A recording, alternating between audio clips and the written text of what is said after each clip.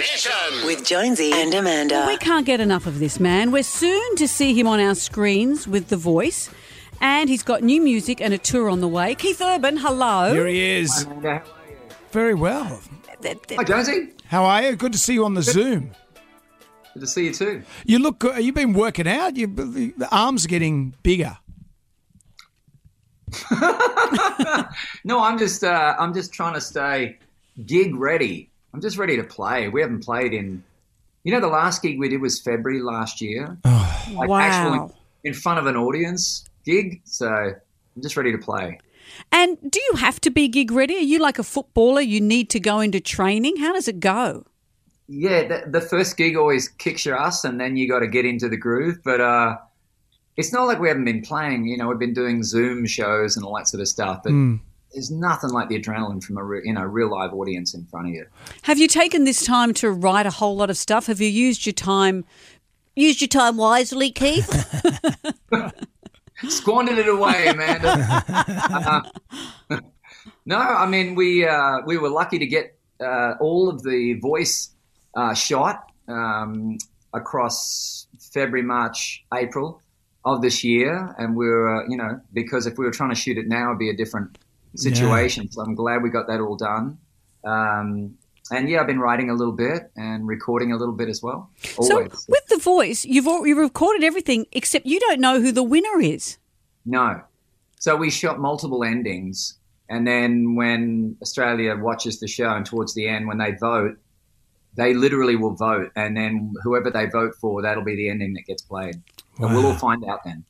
And that'll be the big mystery. That'd be so hard to have filmed yourself winning and you're watching it with your friends. I know. Yeah, right? It's totally cruel. Yeah. It is. Welcome to the industry. It's like when I won The Bachelor. You didn't actually. Didn't I win The Bachelor? No. Oh, that must have been. That was in you another just filmed life. yourself on your phone. I love. Right before the alarm clock went off. I'm a big fan of Out of the Cage, and this is feat Breland and Nile Rodgers as well. But I just like what you do with the lyric in that song. There's a bit where it drops down and it goes, "Open the door." So you're singing high. And I'm not going to sing it to you because I'm not a singer. And also Keith knows the song. Yeah. Oh, yes, I know. But he's been slacking off. He might have forgotten. But it goes high, and then it goes, "Open the door." You know that little bit at the end. Feel like I just can't open the door. Yeah.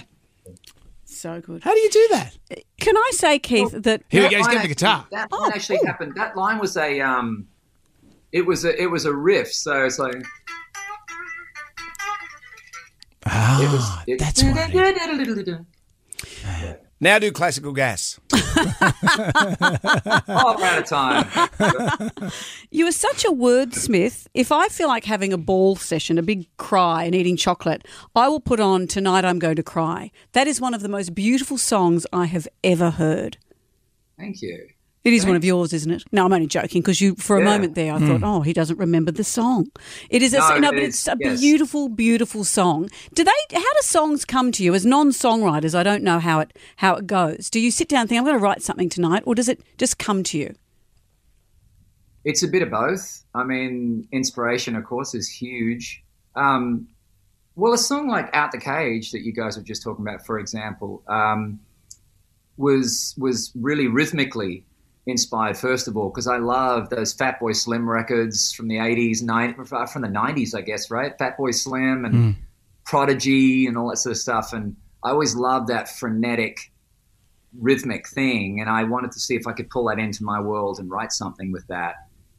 So that started with that. And, of course, lyrically, it's about many things. I mean, talk about that song coming out right in the midst of this current lockdown situation we're in. It's just lyrically spot on right now. I liked Genius in the Head and a Maniac in the Bed.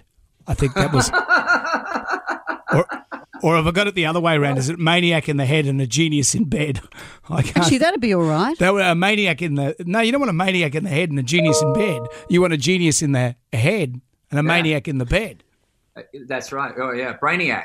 Brainiac in the head. Yes, imagine having a brainiac in the bed and a... Analysing everything. Just if you've just joined us, we are very confused. Now, what was that song? I love that song. What was that? Oh, that's Gemini. Gemini. Yeah. Yeah, that's to Nicole, isn't that? That's to Nick? Yeah, but I think every Gemini listening could relate to it. Oh, okay, right, okay. Well, mate, it's always great to talk to you. The Voice starts Sunday, August 8 on 7, and tickets to Keith Urban's Speed of Now tour are available at keithurban.com.au. It's so great to talk to you. Always good to talk to you too, Jonesy. You too, Amanda. Nice to see you. You take care. Likewise. See you soon. See ya. Uru. Jonesy and Amanda's Jam Nation.